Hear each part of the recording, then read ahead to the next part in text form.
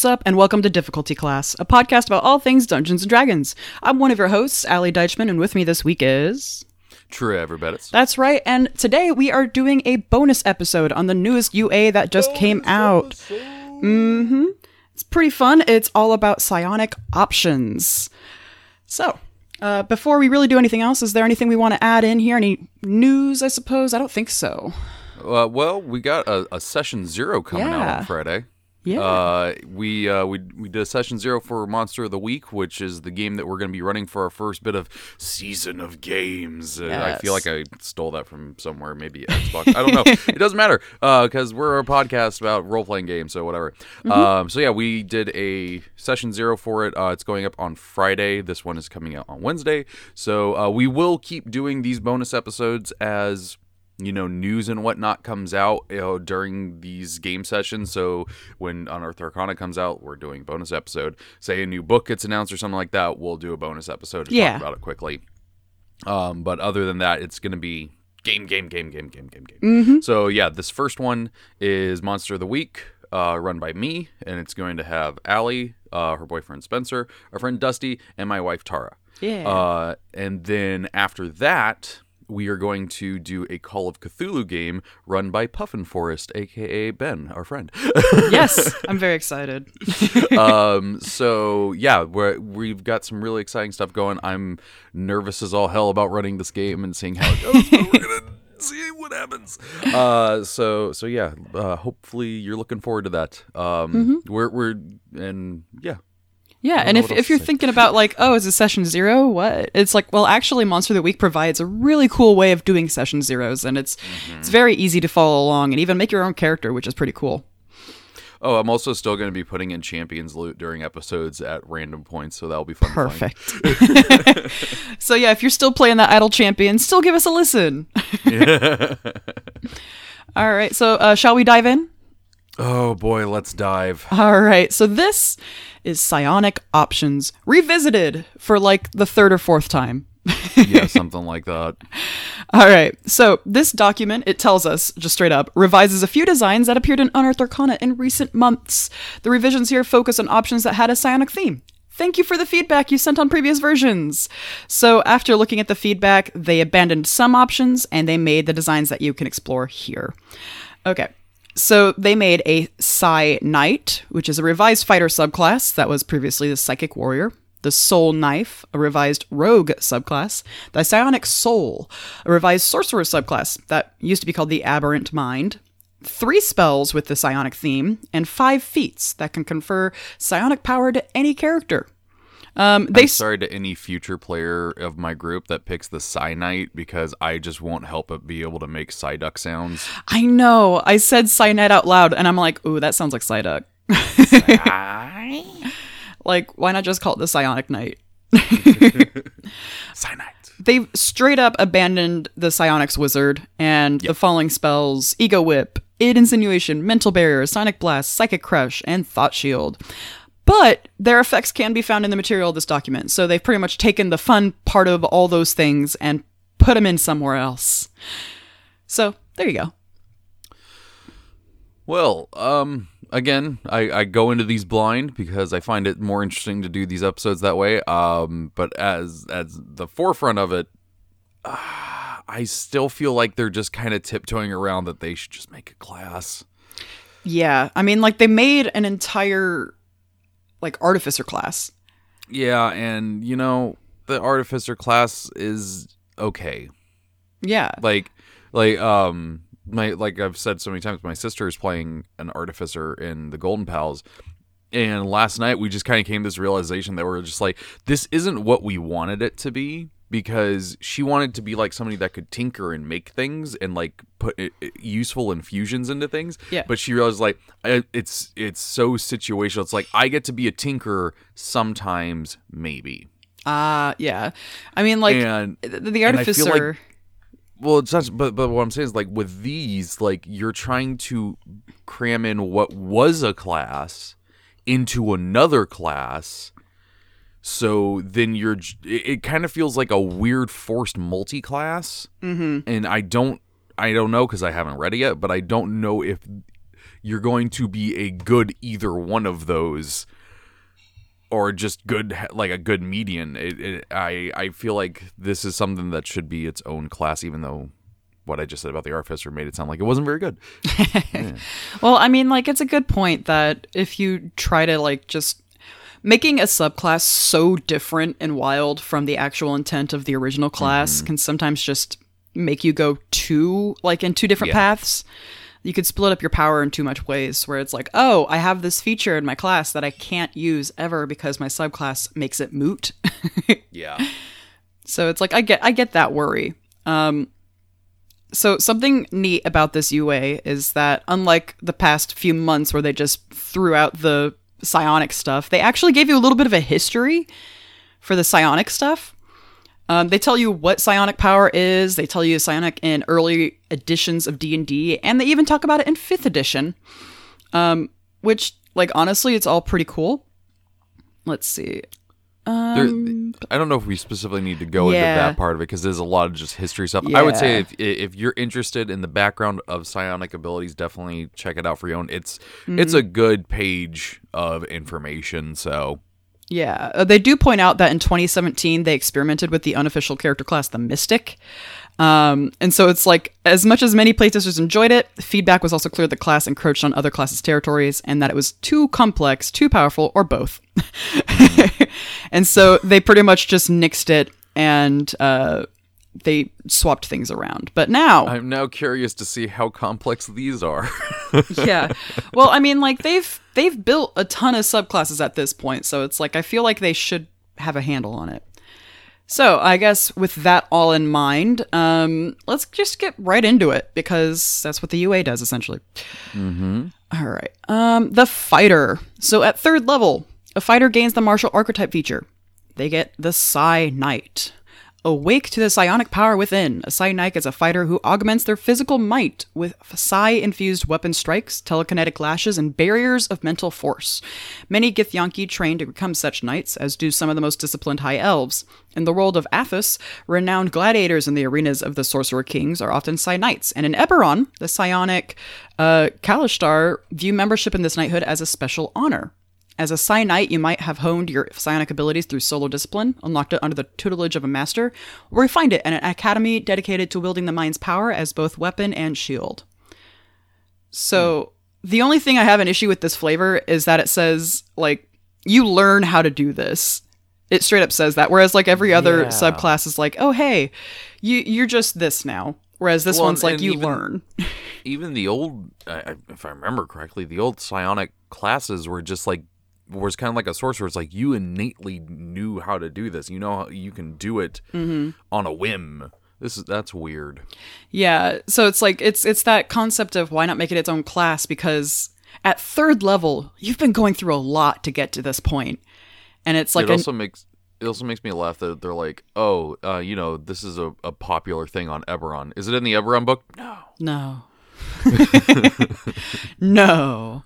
But I do like that they offer options like, hey, if you wanted to put this in like a setting that's pre-built, like here's like places that are, it's just there. You don't have to worry about squeezing it in somewhere. I enjoy that. So what do you get at 3rd level? Well, you harbor a wellspring of psionic power within yourself, an energy that ebbs and flows as you channel it in various ways. The power is represented by your psionic talent die, the starting size of which is a D6. So similar to the Battlemaster, but it's a D6. You can use your psionic talent die in the following ways. Okay, there's a few options. You've got your protective field. When you or another creature you can see within 30 feet of you takes damage, you can use your reaction to roll your psionic talent die and reduce the damage taken by the number rolled plus your intelligence modifier. As you create a momentary shield of telekinetic force. I have said it before, I'll say it again. I do not like having to stat out a character 3 levels before you can do it. Yeah. And that's splitting up your abilities now in like, as a fighter, that's like 3 different ways. Because, I'm looking down real quick, everything is intelligence based. Yup. Okay. Which is, again, this problem that I was saying before is just like, it feels like it's a forced multi-class. Yeah. Okay. Real quick, what do Eldritch Knights base their spellcasting off of? Intelligence. Okay. But at least it's like not any kind of like Huh. Well, but the thing is, though, is that like their stuff is that they base their stuff off of intelligence for the spells that they get. Like, you're still mostly a fighter. Yeah, because it's like, I think a lot of the spells you do are like, oh yeah, this just does to your next melee attack. Versus like actual things like this. Yeah. The next thing you can do with your talent die, your psionic talent die, is the psi-powered leap. When you make a high or long jump, you can roll your psionic talent die and extend the distance of that jump up to a number of feet equal to twice that number rolled, plus twice your intelligence modifier. Ooh, that's a lot of math. Wow. This extra distance costs you only 1 foot of movement. 1 foot? What? Oh, that is so... Okay, so long jumps and high jumps are number crunchy to begin with. And I don't know anyone that makes, like, the feet you have to jump other than 5 foot increments. Because otherwise, how do you calculate that, like, either on a map or... I guess you could do Theater of the Mind, but that's so number crunchy. It's... Okay. So it's like... Because right now, long jumps are calculated by your actual strength score. Yeah. So, like, if you have an 8 in your strength score, you can only jump 8 feet.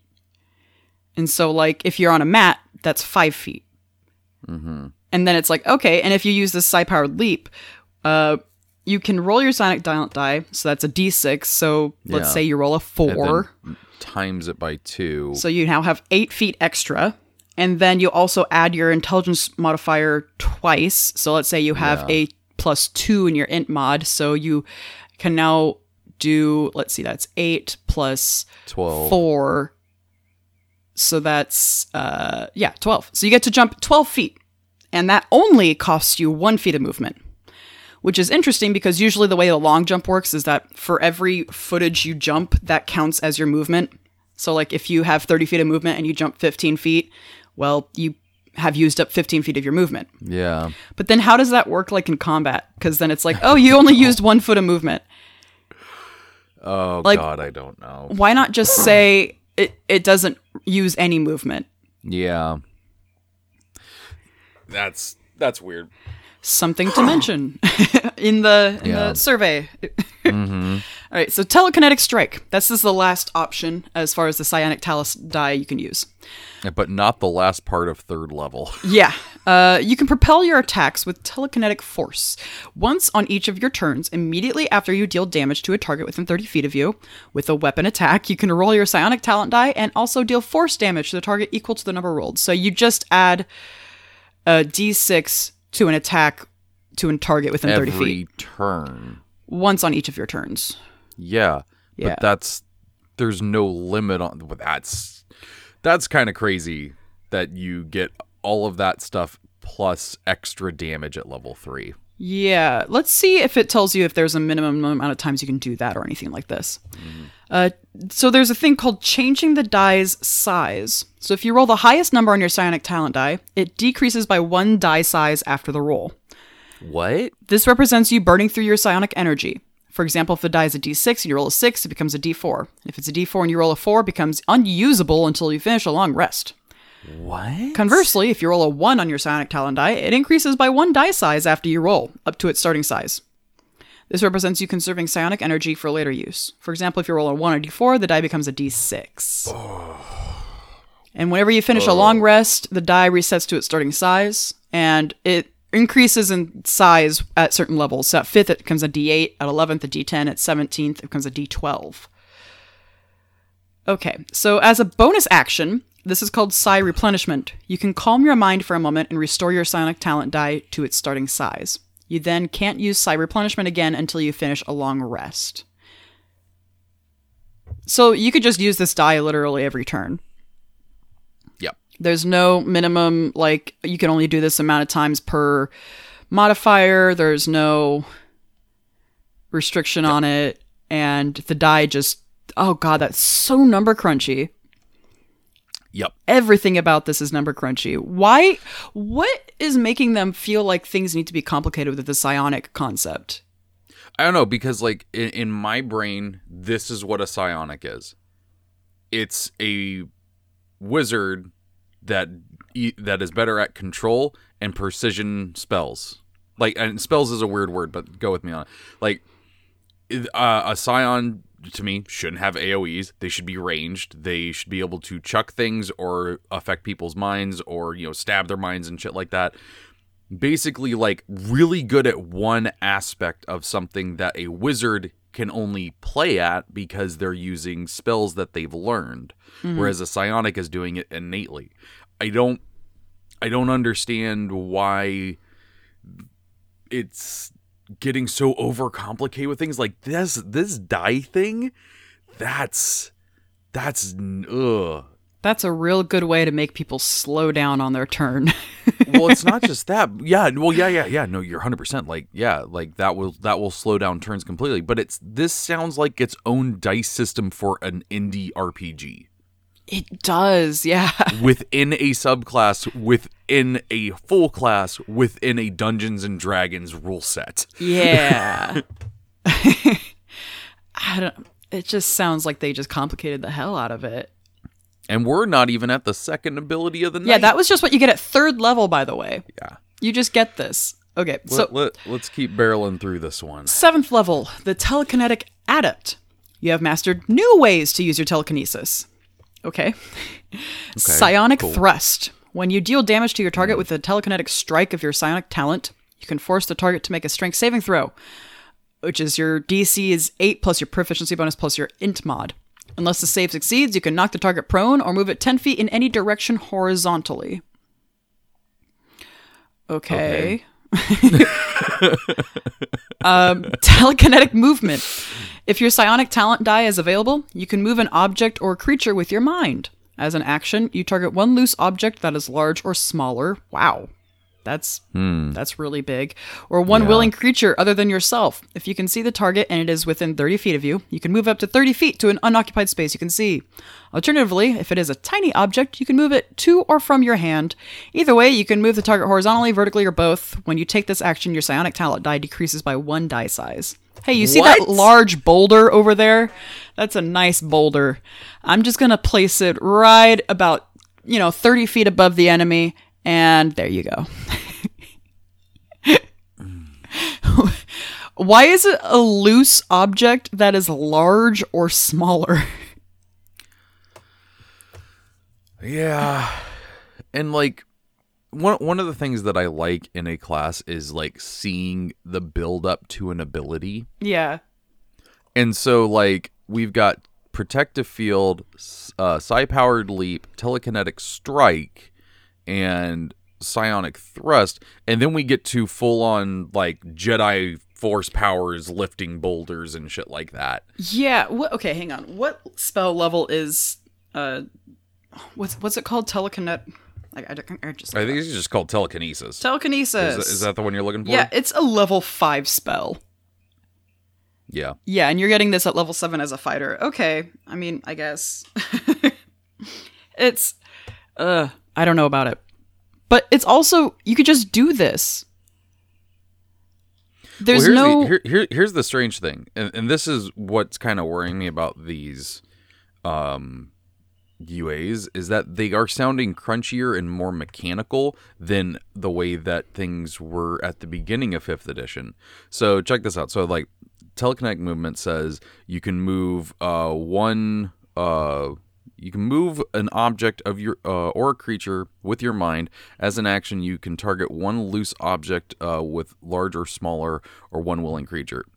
But like in telekinesis, it says creature or object. Here's the defining things of creature or object.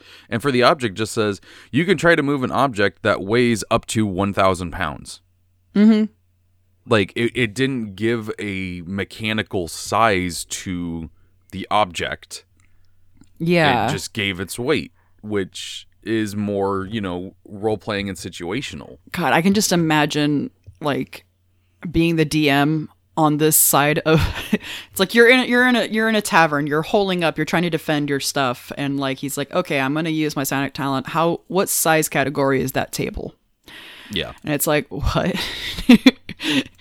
So you have to like consider that kind of stuff, and it gets real crunchy. So far this feels like it's just slowing things down entirely. Speaking of slowing things down, the next one is a 10th level night feature called Psi Enhanced Metabolism. The psionic energy flowing through you has bolstered your mind and body. You have resistance to poison and psychic damage, and you are immune to the poisoned condition. What? Okay. Okay, All right. all right. The next thing is the 15th level Cyanite feature, the Bulwark of Force. You can shield yourself and others with telekinetic force. As a bonus action, you can choose creature, which can include you, that you can see within 30 feet of you, up to a number of creatures equal to your int mod. Each of the chosen creatures is protected by half cover for 1 minute, or until you're incapacitated. Once you use this feature, you can't do so again until you finish a long rest, unless you decrease your the talent die by 1 die size to use this feature again. I thought I was excited for a second because I thought they were going to limit an ability, and then they're all like, nah. Like, it is limited because, well, yeah, what but was this, by 15th level? 15th level, you're going to have a D10. Yeah. D10, D8, D6, D4. So you have 4 levels that you can go up and down in by that point. Yeah, and there is a way, unlike every other class ever, there is a way for you to possibly go back to gain an ability back by rolling a low number. And the psi replenishment isn't to make your die go up 1 size, it's back to its starting size. Is it really? Yeah. No. I think it's up to its starting size. No, it says, as a bonus action, you can calm your mind for a moment to restore your psionic talent die to its starting size. What? Yeah, so if you do have that D10 and you're like all the way down to a D4, you could just do a bonus action and you're back to a D10. But then you can't use psi replenishment until you finish a long rest. You get 1 use of that, but you could go all the way down to a D4 and then just go back up to a D10. That's crazy. Yeah, and this just brings the die size down by 1. Like, yeah. You could choose to just do it again if you just bring it down by 1. So it's like, what the okay. Anyways, 18th level, Telekinetic Master. Your ability to move creatures and objects with your mind is matched by few. If your psionic talent die is available, you can cast a telekinesis spell requiring no components. Your spellcasting ability for the spell is intelligence. When you cast a spell, your psionic talent die decreases by 1 die size. That feels weak. Weird. What? But they've got telekinetic movement. Like, yeah, like the 1,000-pound thing. Like, I'm not saying at all that like something can be 1,000 pounds and bigger than large, because obviously it could. But that's really weird. I think the only difference is that telekinesis lasts for 10 minutes, but it's concentration. Yeah. Like, that's the difference? What level do wizards get a 5th level spell slot? Ooh, that's off like the top of my head, I don't remember. 7th? I want to say. Yeah. So at 18th level, you get to do a 7th level wizard thing. Yeah. Like I said, that feels weirdly weak. Yeah. Like, in comparison to the whole rest of this. Mm-hmm. Like, why all of a sudden... That sounds so weird. Let's take a look at the rogue. We'll come back to that. All right. And also I'm looking up, and it's 7th level we were asking, or is it 5th level? 5th level. Yeah. Wizards don't get 5th level spell slots until level 9. Okay. That's still halfway between 18 though. Yeah. That's crazy. Not to mention, okay, so the fighter gets this minor telekinesis at level 7. Wizards can't do that until level 9. And then when they're level 18, they can randomly cast that spell. Mm-hmm. Okay. There's a lot of issues with that one that I have. Well, moving on. The Rogue. Just like last time, it's called the Soul Knife. Which is still a badass name. It really is. Yeah, I'm 100% behind the flavor of this. Most assassins strike with physical weapons, and many burglars and spies use thieves' tools. Whereas a soul knife strikes and infiltrates with the mind, cutting through barriers, both physical and psychic. These rogues I like discover that inflection psionic. you did. Yeah, thank you. The mind. These rogues discover psionic power within themselves and channel it to do their roguish work. They find easy employment as members of thieves' guilds, though they are often mistrusted by rogues who are leery of anyone using strange mind powers to conduct their business. Demir. And most governments would be happy to employ a soul knife as a spy. So let's see.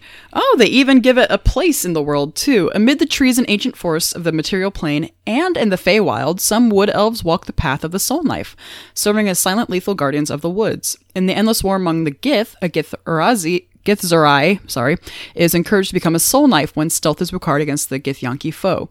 And in the world of Athos... Okay, what is the world of Athos? This is the second time they brought that up. That sounds like some Spelljammery shit or... multiplane shit. Yeah. I'll look it up while you're reading. Okay. A sorcerer king is often turns to a soul knife to eliminate an enemy, just as an insurgent soul knife seeks to undermine that sorcerer king's rule. As a soul knife, your psionic ability might have haunted you since you were a child, only revealing their potential as you experience the stress of adventure. Or you might have sought out an exclusive order of psionic adepts and spent years learning how to manifest your power. Okay, I like how they at least said, like, yeah, you've had this and you've noticed it when you were growing up, but now under the stress of adventure, which I love that sentence, it popped up. It sounds very sorcery, but I love it. So Athos is the world that Dark Sun is set in. Wizards, please don't bring back Dark Sun. Wow. Really? Just don't do it. And Dark Sun was like that was like the Grimdark one, wasn't it? Dark Sun's the massively grim dark, full of slavery and racism plane. Please don't do that. Yeah. I mean, like, I can imagine some people enjoying playing that, but they should just, no. Not as an official book, please. We've come so far. So, you get this obviously at 3rd level, just like any other rogue subclass, and this one is called your psionic talent. This sounds familiar. Oh no. Oh no. Okay. You harbor a wellspring of psionic power within yourself, an energy that ebbs and flows as you channel it in various ways. This power is represented by your psionic talent die, the starting size of which is a d6. Okay. Mm-hmm. Oh, no. Okay, so psi-bolstered knack. I said that right. It's knack.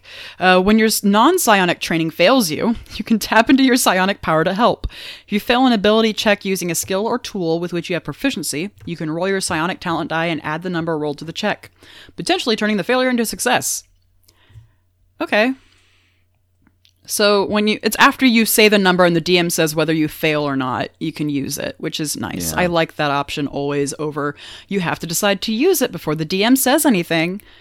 Because that, like, makes things... Mm-hmm. That jumbles things up so hard. Like, I hate that. Getting slow shit down. Yep. But this one actually sounds like, oh, that's pretty easy. And that just happens. You can just do that, which rogues are already, like, experts in everything. So I feel like that's going to go to the wayside so fast. Mm-hmm. Psychic Whispers. You can use your psychic abilities to establish telepathic communication between yourself and others. Perfect for quiet infiltration. As an action, you give yourself and at least one other creature the ability to speak telepathically with each other. When you do so, roll your psionic talent die and choose a creature you can see, up to a number of creatures equal to the number rolled. For 1 hour, the chosen creatures can speak telepathically with you, and you can speak telepathically to them. To send or receive a message, no action required, you and the other creature must be within 1 mile of each other. A creature can't use this telepathy if they can't speak any languages, and a creature can end the telepathic connection at any time. You and the creature don't need to speak a common language to understand each other. Interesting. Okay, so it just gives you the ability to just have telepathy for a hot minute. Yeah, I'm trying to find something. When you establish that connection, does it say you have to be within sight or near each other? Or can you just know someone and be like, I'm speaking telepathically with them? As an action, you give yourself and at least one other creature the ability to speak telepathically with each other. The only limitation I could see throughout this entire thing... Oh, no. When you do so, roll your psionic talent die and choose creatures you can see up to a number of creatures equal to number rolled. Good. There it is. So you have an hour. They have to stay within a mile. And when you initially do so, it has to be within sight. But it doesn't have to be within sight of like 30 feet or anything. You can just be like on top of a roof scouting out like this beheading and being like, yo, guys, I'm gonna telekinetic catch up with my friend who's in the crowd that's like 90 feet away from me. It's like, okay. Yeah. I'm gonna talk to him, explain what's going on as I jump over the rooftops here and chase after the bad guy. What so far, like the weird thing about like the first, like the psionic talent point for both of these classes is that they tried to add to the class that they are with psionic ways, but again just kind of end up falling meh. Yeah, especially that first one, the Psi-Bolstered Knack. Like, I have a level 15 rogue in my game right now. That man can never fail. He rolls anything less than a 10. His minimum for things that he's trained in, because by the way, that's the requirement for this thing to kick in, is a 25. So it's like, oh, I rolled less than 10, so I got 25. I'm like, oh, well, okay. My level 9 rogue last night rolled a stealth check and got a 29. Yeah. And it's like, and that's if he fails, he gets a 25. Yeah. So it's like, when on earth would a D6 up to even a D12 be really that much impactful? Yeah. Okay. Well, the changing the die size is the exact same way as the fighter way, and along with the psi replenishment. It's the same exact thing. If you roll a 4 on a D4, you can't use it. If you roll a 6 on a D6, it goes down to a D4. If you roll a 1 on a 6, it goes up to a D8 if you have it available, etc., etc. Yeah. Whew, boy. Okay. Psychic blades. So something else that you get at 3rd level, because that's how rogues work.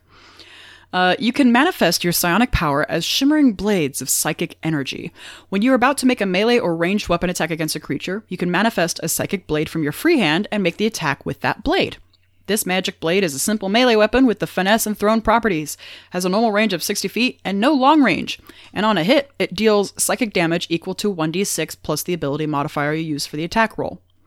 The blade vanishes immediately after it hits or misses its target, and it leaves no mark on its target if it deals damage, because it's psychic. That makes sense. After you attack with the blade, you can make a melee or ranged weapon attack with a second psychic blade as a bonus action on the same turn, provided your other hand is free to create it. The damage die of this opposed attack is a D4 instead of a D6. I like that, honestly.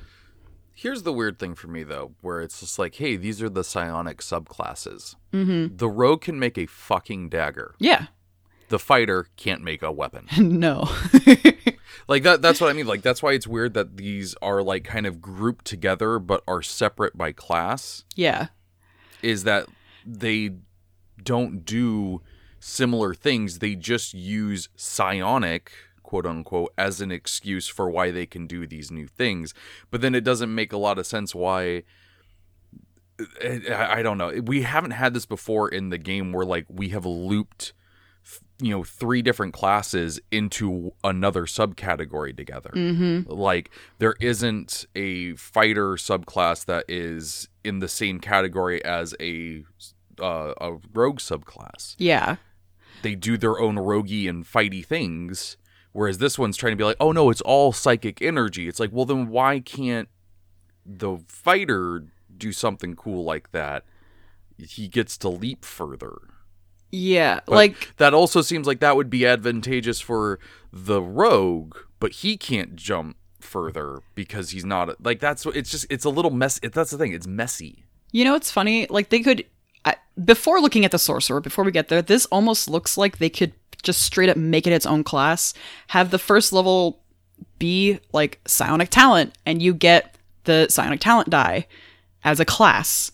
And you can do like minor things, like you could be able to jump a little further, you could be able to like hit a little harder, like those kind of things. And then the subclasses would be like the fighter, the rogue, and the sorcerer. Where it's like, oh, at 3rd level, you get the option to do the Psi-Bolstered Knack as the rogue. What do you want your playstyle to be as a psionic? Yeah. And it's like, oh yeah, at 3rd level, you get this version of stuff where you've like trained to focus in on this style of fighting. Honestly, that sounds like the best situation where it's just like, you build the scion you want to be. Yeah, because right now, both fighter and rogue share very similar feel, but are two very different things at the same time, which is so weird. Well, moving on into, let's see, the soul blades. So after the 3rd level, you got your psychic blades, which you can, if you have nothing in your hand, you could summon psychic damage dealing blades. Soul blades. Your psychic blades are now an expression of your psi-suffused soul, giving you finer... Say that 5 times fast. I don't want to. Giving you finer control over them in the following ways. Let's see. You've got homing strikes. If you make an attack roll with your psychic blades and miss the target, you can roll your psionic talent die, add the number rolled to the attack roll. If this causes the attack to hit, your die decreases by 1 die size, regardless of the number rolled. Oof. You know what's funny about that? Does that stack? Like, if you rolled a 12, like if you got a 12 in your attack, and the to hit was a 13, and so you rolled a 1, and so your dice would go up a size, right? Does this mean that it would go down a size and it would stay the same? Or does it just go down a size no matter what you rolled? And yeah, if you rolled a 12 on the D12 and used this, would it go down twice? Yeah. Does it go down to a D6 if you roll a 12? Yeah. That's interesting. Okay. Psychic. I mean, it says regardless of the number rolled, so I think you just ignore the actual number you rolled regarding to changing size. But it's not very clear in when it says that. Yeah. All right. Psychic teleportation. If your psionic talent die is available, you can hurl your psychic blades to magically transport yourself to another location. Ooh. That's sick. That's some freaking Noctis from Final Fantasy 15 shit. As you manifest one of your psychic blades and throw it at an unoccupied space you can see, up to a number of feet away equal to 5 times the highest number on your psionic talent die. Why? Oh, why? You then teleport to that space. The blade vanishes and your psionic talent die decreases by 1 size. Okay, they gave us a range. It has a normal range of 60 feet. That's the range you could throw it. And then it says, nope, up to a number of feet equal to 5 times the highest number on your psionic talent die. Which right now would... what is this? At level 9? So, yeah, you only are getting up to 8 times 5. Why do they do that? Yeah.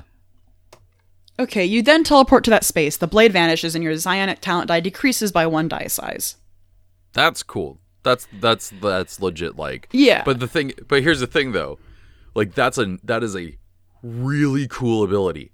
Yeah. What does what does teleportation have to do with psychic powers? Yeah. That's a really great point. Yeah, I'm confused. Again, it's freaking cool. Don't get me wrong. I would love to have that ability on any character. Yeah. But when you're flavoring this around psychic powers, I'm like, what does teleportation have to do with psychic powers? Are you fucking with the minds of everyone surrounding the area to think that you're no longer there anymore and you just teleported and you just moved really fast? Or I don't know. Yeah, I wish that would leave it up to the player and DM to figure out why the fuck are you able to just teleport now. But that's the thing. I know there's plenty of abilities in other classes, and I'm kind of nitpicking here that what does this have to do with the type of it? But it's just again, when it's grouped into this psionic thing, and there's these, it's just it kind of draws more attention to it. It's I wouldn't really call it nitpicking because other UAs did go into it and it did make sense. One of my favorite UAs, the Twilight Cleric. It's oh yeah, if they're in darkness, they could use the shadows and physically get wings of darkness and fly. And it's that's pretty damn cool. And it kind of explains about how they're physically using the darkness that they can control and that they are no longer afraid of. And it's okay, yeah. But it's this one doesn't. That I think it's fair to criticize that. Mm-hmm. Moving on, the Psionic Veil. It's a 13th level soul knife feature. You can weave a veil of psychic static to mask yourself. As an action, you can magically become invisible, along with anything you are wearing or carrying for 10 minutes or until you dismiss this effect. This ends if you deal damage or if you force a creature to make a saving throw. Once you use this feature, you can't do so again until you finish a long rest, unless you decrease your psionic talent die by 1 die size to use this feature again. Hey! You literally just did the thing that we just talked about. That's what I was saying. It's like, I was literally just saying that for the teleportation thing, and here they are saying, now you can just get invisible. All right. Cool. All See, right. like, they explained that really easily, and I like that. All right. What we got 17th level. Yep, the last thing. First off, let me say, Psionic Veil, that's really cool. That makes a lot of sense, going with the Psionic thing and how it would be used by a rogue. That's neat. Yeah. I will give it that. No, I really like that. And if you don't have a wizard, or if you don't have anyone that knows invisibility, like, that's Oh, yeah. No, totally. really nice. Rend Mind is the 17th level Soul Knife feature. You can sweep your psychic blades directly through a creature's mind. When you use your psychic blades to deal sneak attack damage to a creature, you can force that target to make a Wisdom saving throw. The DC is 8 plus proficiency plus your Dex modifier. Huh. What? Unless the spell succeeds, your target is stunned until the end of your next turn. Why would that one be Dex? This kind of feels...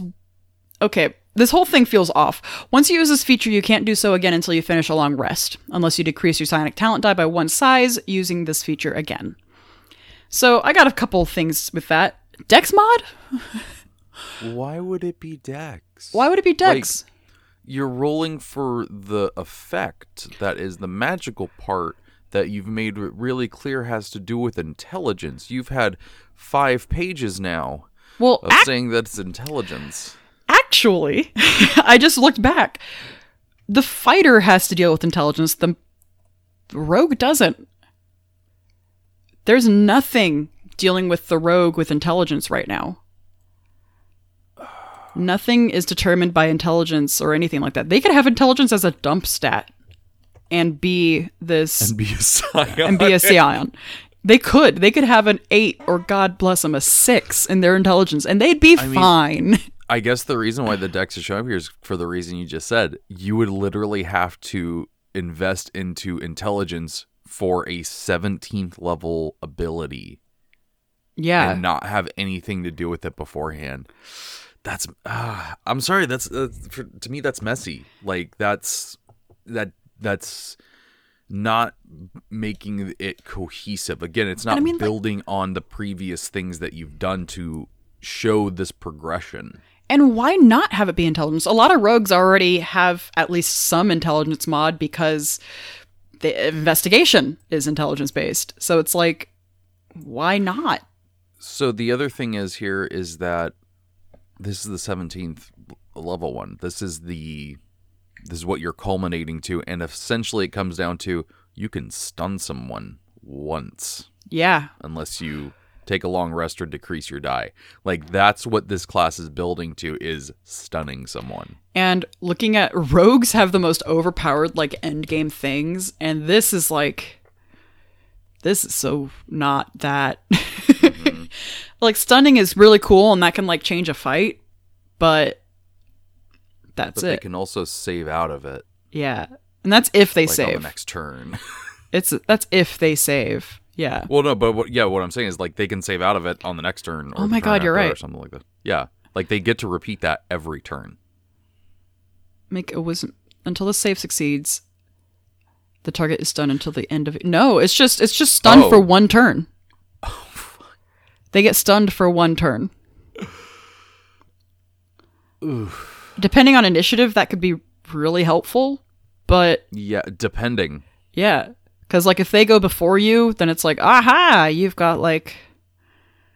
You're, like, pretty good, but it's not as great. But then if they go after you, it's like, you stun them, and then the whole initiative goes around, they skip their turn, essentially, and then you come back, and it's like... And then you get another attack with it. It's... I don't know. That just seems really weak. Mm-hmm. Well, moving on. Sorcerer. Yep. Sorcerer time. So this one happens at 1st level. Yay! As sorcerers do. So here's a playtest for the Psionic Soul. One day, a light blazed forth within you, the illumination of psionic power. Your mind now simmers with this power, the full extent of which you won't fully grasp for years to come. You can touch others' minds with it and alter the world around you by using it to control the magical energy of the multiverse. Will this power shine from you as a hopeful beacon to others? Or will you be a source of terror to those who feel the stab of your mind and witness the strange manifestations of your might? And again, they go into the flavor of where you could use this. Among Githyanki and Githzerai, the powers of the Psionic Soul sorcerers are revered and marshaled on both sides of the Gith War. In Eberron, many Kalashtar dream of discovering this Origin's abilities within themselves, and in Athas, more sorcerers are born with a Psionic Soul than with any other source of power. In the glades of primeval woods touched by the Feywild, children sometimes awaken to the wonders of psionic power, and in communities that survive far realm incursions, some folk are mutated into horrific aberrations, while a lucky few may not only remain themselves, but also discover that psionic energy now suffuses their minds. As a psionic soul sorcerer, you decide how you acquired your powers. Were you born with them? They manifest throughout childhood, or did an extraordinary event later in life lead you shining with psionic awareness? Consult the table for possible origin of your power. Look at that. They give you a fun little table. They give you 10 options. Yeah, that's pretty nice. That's pretty cool. Yeah. So, you or an ancestor were trained by a Githzerai monk. Let's see. Deep in the forest touched by the Feywild, you drank from a stream, and now your mind shines with power. And there's even like little things, beasts and fey creatures. As a child, you had an imaginary friend that looked like a flump or strange. Oh my god. One day it gifted you with psionic powers. What the? Okay. Which ended up being not so imaginary. Your nightmares whisper the truth to you. Your psionic powers are not your own. You draw them from your vestigial twin? What? Huh. Okay. All right. Well, let's see what the sorcerer's got in store. All right. So sorcerers, psionic talent. Look at that. They get the same exact thing as the other guys. What? This should just be a class by now. Yeah, it really should. A class with 3 subclasses, because what the fuck? Anyways, it's the same exact thing as before. You get a psionic talent die, which it starts as a D6. You can use it in the following ways. Psionic Discovery. You can unlock the ability to cast a mind-oriented sorcerer spell you don't already know. After meditating for 10 minutes, which can be done during a rest, roll your psionic talent die and choose a sorcerer spell of a level for which you have spell slots, and that is in the School of Divination or Enchantment. You know the chosen spell for a number of hours equal to the number you rolled. That is so... Okay. Psychic Sorcery. When you cast a spell, you can use your mind to form it, rather than relying on words, gestures, and materials. To do so, roll your psionic talent die. The spell then requires no verbal component. And if you roll the level of the spell or higher, the spell doesn't require somatic or material components either. Okay, carrying on. Telepathic speech. You can form a telepathic connection between your mind and the mind of another. As a bonus action, choose one creature you can see and roll your psionic talent die. For a number of hours equal to the number you rolled, you and the chosen creature can speak telepathically with each other, while the two of you are within a number of miles of each other equal to the number you rolled. To understand each other, you must speak mentally in a language the other knows. The telepathic connection ends early if you use this ability to form a connection with a different creature. Hang on. Okay, so can I just say, these all suck. Like, the psychic sorcery thing is so weird. Like, I'm trying to think about thematically describing that, you were able to do it without that component, but you don't think you're good enough to do it without the other parts. Like, it's a weird random thing where it's like, why are we rolling for how well our ability works? Yeah, not to mention a lot of DMs kind of like hand wave the whole component side of spellcasting. Yeah. And so it's like, when you cast a spell, you can use your mind to form it rather than relying on words, gestures, and materials. The reasoning behind words, gestures, and materials is because when you cast a spell that requires a verbal component, that's you like willing the spell into existence and guiding it, so it's not just a powerhouse of a bomb of power, essentially. And so it's like the flavor behind it is that you can psychically will it instead of physically saying it. Mm-hmm. Which, I mean, I guess, but then it's like, it doesn't require somatic or material components either. It's like, but the material ones, how are you supplying that psychically? Yeah.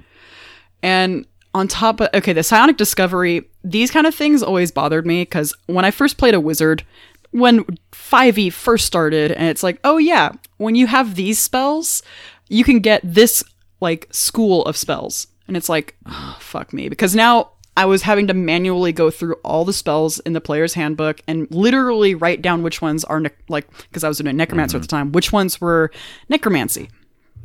And this one's like, oh yeah, I mean, like, I understand they do the same thing for Eldritch Knight, where it's like, you can only choose these spells, and thank God for like D&D Beyond nowadays and spell apps where they're like, oh yeah, just filter by like spell school. Because I hate that. That's always like annoying to me. And it's like, oh yeah, you know the chosen spell for a number of hours equal to the number rolled. I don't like the randomness. I just don't.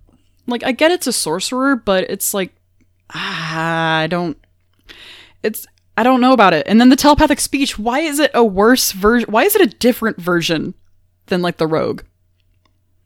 What? Well, the other thing that that I also realized looking through this is that, so we still have the changing die size and psi replenishment and everything, but it just occurred to me that thematically, someone who was like born with psionic powers or got them because they got mutated by like far realm magic has the same psi die level as someone who learned it as a fighter. You're right. Yeah. And it's like, and you're supposed to get these things at level 1, which like you just can't really like use them at level 1 through 3 anyways. Mm-hmm. And then you don't get another one until level 6, it looks like. Yeah. So 1 through 6, yeah. Well, I mean, that's kind of like a sorcerer thing, but at 6th level, you get Psychic Strike. You have learned to channel additional psychic energy into your spells. Immediately after you deal damage to a creature with a sorcerer spell for which you expend a spell slot, you can roll your psionic talent die and also deal psychic damage to that creature equal to the number rolled. You can deal this extra damage only once per turn. Okay. So it's with a spell slot, so it can't be cantrips. So you're not doing this every turn. I mean, like, the only thing I could imagine is that it would encourage sorcerers to use their sorcery points to regain spells more often. Okay, so here's why it's weird. So this is 6th level. You have D8. Yeah. So essentially, you could go, all right, I cast Burning Hands, but also fuck that one in particular. I'm gonna like mentally tilt the fuck off. It's the theme of this with like the psychic stuff where it's like, okay, so you can do psychic damage. Yeah. But it's on top of you just doing a normal spell instead of you specifically doing psychic damage. Like, it's that thing again of like, it is split in half and not like in a good way. It's really weird that like you can't. This is the first time so far in the character at 6th level that there is a feature that does psychic damage, but it requires you to do a spell in order to do it. Oh yeah, and like the rogue at this point is like psychically damaging people left and right. Flinging daggers, summoning blades, doing whatever the hell they want. Yeah. Whereas like, it's like, oh yeah, if you cast a normal spell, you get psychic damage on top of that to one creature.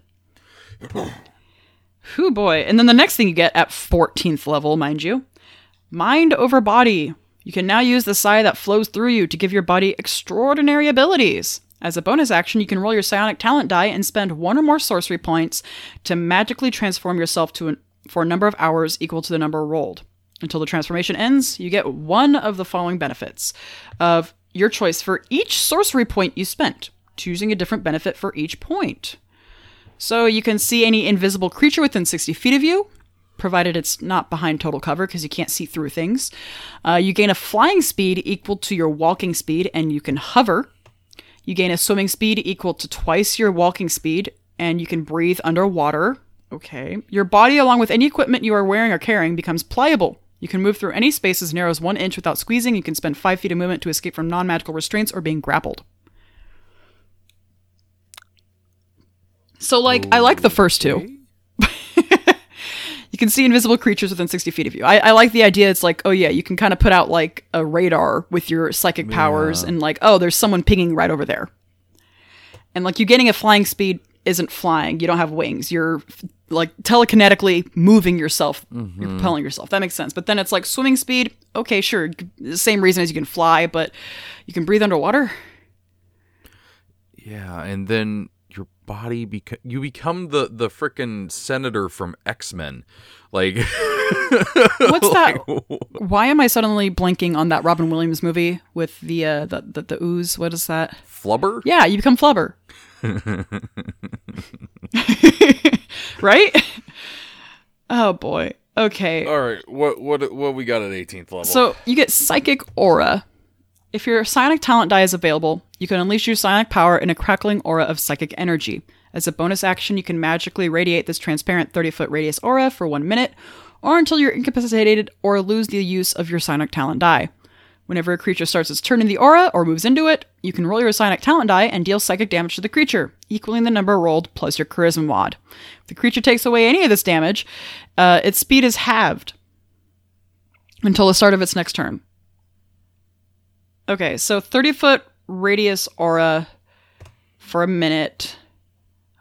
You can do this as long as you have a psionic die. Yeah. Like, you can do this as many times as you want as long as you have a psionic die. Yeah. And so, like, but every turn you're going to be rolling that, and there's a high chance of losing it. But here's the thing. How many things in here... Psionic Strike's the only thing that really makes you, like... I guess you have to roll it for, like, the ability. So there's not a lot of, like, die spendage in this one. And not to mention, all you're doing is dealing psychic damage and having their speed. Yeah. Like, cantrips can do that. Yeah. And this is an 18th level. Not to the degree, like, you'd have a D12, but yeah, essentially. Yeah, like, you could possibly do more damage with the cantrip, because you'd be rolling minimum, like, 4 dice at this point. And you wouldn't lose your talent die if you do roll that low. Like, or if you do roll high. And so it's like, all you get is, yeah, you just deal a little bit of damage and their speed is halved. And not to mention, this is 30-foot radius aura. Like, yeah, what sorcerer, if you're, like, really up and close... Like, you got to build your sorcerer to be up and close to get to this point. Like, they will want to have Burning Hands, Witch Bolt, like, all those kind of spells. I just noticed something. So this isn't a spell. And it says, whenever a creature starts its turn in the aura or moves into it for the first time on a turn... it says you can roll the die. Okay, so I was like, yeah. Wait, so what happens to your friends? Okay, so that takes care of that. Cool. Yeah, so it's a friendly fire kind of situation. You don't have to murder your friends while doing it. You don't have to, but you can. You can, yeah. Yeah. There are a few new spells. I don't think we really should have to go into it because a lot of these spells are actually kind of pulled from the previous UA as well. Yeah, we got Intellect Fortress, Mind Sliver, and Mind Thrust. I don't like those 2 words. Mind Thrust? Yeah. No, that sounds wrong. Well, also, here's it's a 2nd level spell, and it the target takes 3d6 psychic damage, and it can't take a reaction until the end of your next turn. So at 2nd level, somebody can cast a spell that's better than the Sorcerer's Aura. That's right. Look at that. Can the sorcerer learn Mind Thrust? Okay, they can. Cool. Yeah. That's hilarious. Mind Sliver, okay, that's a fun cantrip. We are actually using that right now in our campaign that Marcos is running. Mm-hmm. And one of the characters uses it, and it's a very, like, it's a weak version of Bane, which works out pretty well because it's situational, but... Intellect Fortress is an interesting one. It's a 4th level spell. It requires concentration for up to an hour. And for the duration, you or one willing creature you can see has resistance to psychic damage and has advantage on intelligent, wisdom, and charisma saving throws. It's like the first half of that doesn't mean much because what really does psychic damage? But the second half of that, the advantage on int, wiz, and charisma saving throws, that's pretty handy considering like that's the majority of things is the charisma and wisdom. But it's a 4th level spell and it's concentration. Yeah, that's tough. That's a lot. That's a lot of, especially since there's like abilities that you can get that give people advantage on checks and stuff pretty early. Yeah, I don't know. Okay, so now we got some feats. Yeah, something I do want to just kind of go over these feats at least, because these are things that you could take even if you're not a psionic. Like, I like it. So, interesting.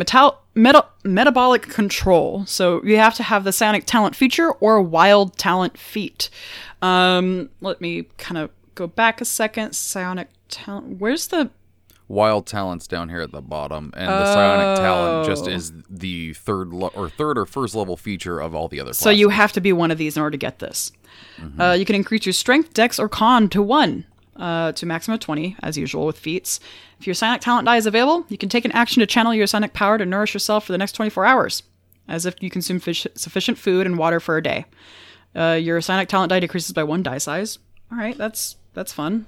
If your psionic talent die is available, you can meditate for 1 minute, at the end of which you gain the benefits of finishing a short rest, and your psionic talent die decreases by 1 die. Well, I want to know what the hard and fast rules are for fucking psionic abilities, because I don't even know anymore. You can jump really far, you can pick up boulders, you could also teleport with a knife, you can also make it so you don't need to eat food. Yeah. It's I don't know. And that meditation thing is good once per long rest. So that's interesting. Metabolic control. So that is literally about like... Okay. Telekinetic. You do need the psionic talent feature or the wild talent feat. You learn to move things with your mind. You gain the following benefits. Increase your int, wisdom, or charisma score by 1. You learn the mage hand cantrip. You can cast it without verbal or somatic components. And you can make the spectral hand invisible. If you already know the spell, then range increases by 30 feet, and its spellcasting ability is the ability increased by this feat. Okay. As a bonus action, you can try to telekinetically shove one creature you can see within 30 feet of you. When you do so, roll your psionic talent die, and the target must succeed on a strength saving throw, which is 8 plus proficiency plus the ability modifier of the score increased by this feat, or be moved toward you or away from you a number of feet equal to 5 times the number you rolled. A creature can willingly fail this save. All right. So you can move people a little bit, and you got Mage Hand. That can be stronger if you already know Mage Hand. But you could now have a telekinetic ability that uses charisma. What? You're right. Yeah, the DC is 8 plus your proficiency bonus plus the ability modifier of the score increased by this feat, which is either charisma or wisdom. So that could be helpful for the sorcerer? Yeah, that's really weird. And then you get telepathic, which, again, prerequisite psionic talent or wild talent feat. Yeah. You awaken the ability to mentally connect with others. You gain the following benefits. Increase your int, wiz, or charisma mod by 1. You can speak telepathically to any creature you can see within 30 feet of you. Your telepathic utterances are in a language you know, and the creature understands you only if it knows that language. Communication doesn't give the creature the ability to respond to you telepathically. It's a worse sending. Yeah, it's not even sending, because sending you can respond. Can you respond with sending? Yeah. I didn't think you could. Huh. If your psionic talent die is available, you can cast a Detect Thought spell, requiring no components. When you start casting the spell, your psionic talent die decreases by 1 die size. Your spellcasting ability for this spell is the ability increased by this feat. Okay, so Detect Thoughts. Okay. Wow. Yeah, so the next one is called the Tower of Iron Will. You need to have the psionic talent feature or wild talent feat in order to get this one.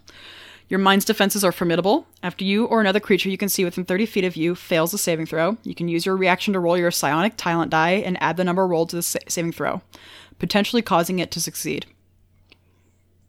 Okay, real quick. My eyes dropped down to wild talent. I think you're going to flip it when you read this. I already have many opinions. Wild talent, which is the last feat, doesn't have any prerequisites. You can take this at level 4 when you can increase your ability score. Or level 1 with the human my players. Yeah. You awaken to your psionic potential, which enhances your mind or body. Increase 1 ability score of your choice by 1 to a maximum of 20. Oh my god. To represent this enhancement. You also harbor a wellspring of psionic power within yourself, an energy that ebbs and flows as you channel it in various ways. This power is represented by your psionic talent die, the starting size of which is a d6. So, how can you use this psionic talent die that is not restricted to classes or anything like that, or subclasses? You have the psi boosted ability. When you make an ability check with the ability instead of increased by this feat, you can roll your psionic talent die and add the number rolled to the check. You can choose to do so before or after rolling d20, but before you know whether the check succeeded or failed. Hey, that's the thing I was talking about earlier that I don't like. Psi Guided Strike. That's a fun one to say. Once on each of your turns, when you hit an attack roll that uses your ability increased by this feat, you can roll your psionic talent die after you make the damage roll, and then replace one of the damage dice with the number rolled on the psionic talent die. Wait, what the fuck? Wait, so they're pretty much telling you to put the +1 into something that you attack with. Yeah, that's what they're saying. If you don't, you lose half the reason for this talent. Yeah, so if you're a wizard, you'd want to put it into your int mod. Oh god, that would make character creation such a bore. Yeah. Oh god.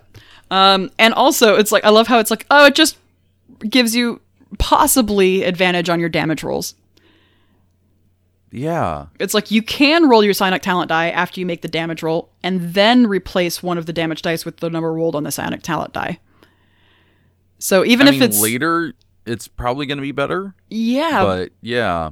But I don't know. Okay, so the changing the die size, it's the same as before. If you roll a 6 on a d6, it becomes a d4, etc., etc. And when you finish a long rest, the die resets to its starting size. And you also get the psi replenishment bonus action. You can restore your psionic talent die to its starting size, and then once per long rest. So, can I just say that why not just use this feat and make it a class, make that the first level thing, and then use the 3 subclasses we saw here as a subclass of this class? So here's what I'm gonna say, and it's not good. Yeah. I understand that a lot of people worked on this. I understand that a lot of time and thought and effort went into this, and I appreciate that. And I'm not like this. I'm not getting upset. Like, hey, you guys are doing your best with what you're doing. Don't get me wrong. However, this is one of those times where if I was like in charge of this, I'd have to look and be like, I think you need to go back to the whiteboard on this. Yeah. I don't think this is working. I don't think that this is the direction that even they want to really go in. And my biggest problem with this is that some of this feels like first edition Pathfinder. Yeah. And I don't like that. Which, like, first edition Pathfinder isn't bad, but it's not good if you're trying to shove it into 5e D&D. Yes, and that's what I mean. Like, it's well, I mean, like, I have my opinions about first edition Pathfinder. I personally prefer second edition way more, but I don't. The thing about fifth edition that I always enjoyed was that it was very much not Pathfinder. Yeah, they were very separate games for a reason. And I was always just like, yeah, I like D&D because it has more ability for role play. I don't know what role play ability being a psionic has. Yeah. Because it's all very crunchy and mechanical. You have to take a feat to do something like Mage Hand when you're a psionic, when you are the telekinetic psychic person. You have to take a feat to do that if you are a fighter or a rogue. Yeah. Yeah, because the sorcerer can just take it. But then that even then that loses the intended purpose of being a psionic or anything like that, is that you're casting a spell. You're not using your telepathic powers. Like, I don't know why it can't just be that this is a class. It works similar to spellcasters. Instead of spells, you have powers. Pick powers every couple levels. You have these abilities that enhance and boost said powers. Mm-hmm. I like it. Like, okay, think of a ranger. Yeah, this is gonna sound weird. Think of how a ranger works as far as dealing damage. Mm-hmm. Okay, if there's 20 goblins Like you're just like, okay, well, I'm gonna try and take off some of the stronger ones, but the wizard, they got the AoEs. Yeah. They can worry about them. I want basically a telepathic psychic version of a ranger as far as a role goes in combat. You should be far back doing stuff and taking out the big things while letting the wizard do their stuff. Yeah. But you also have control. And I don't know what I wouldn't play I wouldn't play any of these. And that's the thing that sucks. Yeah, no, I 100% agree with you there. It's like I would probably dabble with the rogue, but at the end of it, I would multi-class so hard because I wouldn't bother with that 17th level thing. Yeah. Like it feels missing out, and I don't want to deal with that whole dice rolling thing because no. It honestly, I haven't test played it. It could be overpowered, but I feel like it could also be super just immediately used up and you don't have it anymore. It's not even and I'm it's not even purely by being, random chance too. I'm not even worrying about being over or underpowered. I don't like it because it's clunky. Yeah. I don't like it because it is adding a whole other dice system to a game that has a bunch of dice systems already. Like something that I'm kind of just realizing right now is that if you do have bad luck rolling really high every single time you roll this, which you can roll like in 3 turns, you could lose your die, which does everything that this subclass does. Yeah. So suddenly you can be out of your die. But then it's like, okay, well, bonus action, replenish it. But then in another 3 turns. Yeah.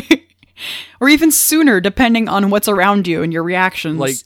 Like the closest we get to this is the fighter superiority die, which personally I think is really well done because it acts as currency. Yeah. Where it's okay, I'm going to spend a superiority die to do this, or I'm going to spend a superiority die and roll it and add it to that. Cool. That's it. Those are the 2 things. Yeah. But this one's like, they tried to get so much utility out of a die and then tried to build in a increasing and decreasing die. We don't have that. That doesn't. Does that exist anywhere else in D&D? No. Like besides like getting big? No, and when you get big, you don't increase the size of the die. You just usually double it.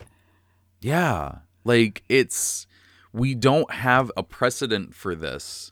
And it feels like trying to, again, it's doing the Bungie thing that I've been talking about over the last couple months, where it's like instead of improving on what we already have, they're trying to make a whole new system. Which is why I'm thinking like they should honestly just make a whole new class, because that would make it make sense. Because with sorcerers, you have the sorcerer points. No other class has that. You know? Yeah. And it's like, okay, cool. So then this class could have the wild talent feature. Like, they get the changing dice system they have to work around. Yeah. So it's like, that could work. But like, all of a sudden you're a fighter and you have this whole dice system that you have to deal with. Like, yeah. I don't know about this one. Like, the spells are neat. I was going to say initially the feats are cool. However, you can't take this feat now without taking the dice. We even talked about before we started recording, one of the things that you said you loved about the last UA was the fact that you could take feats that gave you telekinetic things as just an everyday dude. Yeah, you could have a little bit of that power, which is like, it's like, oh, I don't train about it, but, I have it. But now it's just like, nope, you have to go full ham. You have to have 2 feats worth in order to get something else. That's where some of that first edition Pathfinder comes in. You have to buy into feats. Yeah. I don't like that. It's making a feat way more important than the options that we've had before. We've had options where it's like, hey, you can take a feat or you can take an ability bonus. And this one, it's like, hey, you at the very minimum, if you're not one of these classes, you have to spend 2 feats to get like telekinetic stuff. Yeah, and for some classes, that's like, hey, do you like going 9 levels before you can play the character you want to play? Yeah. Yeah. I don't. Also, like, do we have any system that's shared by more than one class? What do you mean? Like the psionic talent. Mm-hmm. Do we have any class that shares a... Everyone has wild talent. Right. I don't think so. I'm trying to think real quick. Like the closest no one else I can come has to think sneak of it attack. is the closest thing I can come to think of it is spell slots. Spell slots are shared by multiple classes. Spellcasting, yeah. The ability to spellcast is shared amongst classes. But that's a framework, as where this is a whole die and mechanic system, and it's shared by 3 classes. It's weird. I don't know. Yeah. This one, we're going to highly encourage you to test it out and write, more so than testing, write in the survey. Please do the survey. Because this is their third go around, if I remember right. Because they did this one, they did the one last year, and then they did the one in 2017.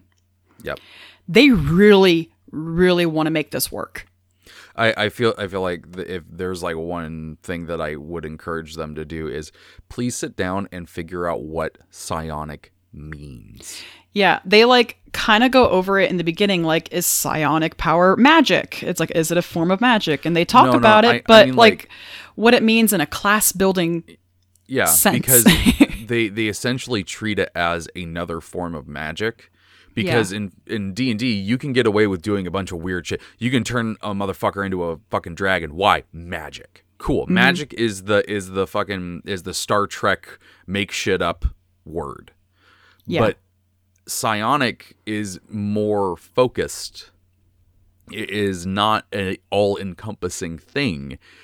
But they're trying to make it that way. Why can you teleport with psionic power? I don't get it. Yeah. Like, 100%, I get why you can be invisible. Because you're not technically invisible, you're just invisible while no one's looking. Well, you are obscuring people's vision with their mind. Yeah, like you're not physically making yourself invisible. You're just making it appear that you are. Yeah. Which is such a cool way to say it. And I 100% get that. Well, I think I'm going to wrap my thoughts up with just like, this is not for me. I wouldn't play it, and if somebody wanted to play in one of my games, I would be surprised. Yeah. Just because of my players, I know they're going to want to try it, but yeah, no, I would seriously talk with them, and I might even like, hey, you want to make a class to test drive instead of this, because I don't like it. Yeah.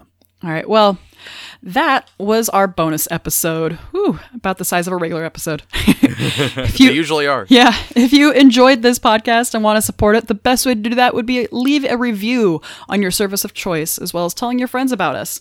This Friday, as a reminder, we'll be releasing the Session 0 of our first Seasons of Games, the Monster of the Week. So, if you'd like to stay up to date on the show, you can follow us on Twitter at Difficulty Class and on Instagram at Difficulty Podcast. And until next week, I guess, don't get killed by a mind thrust.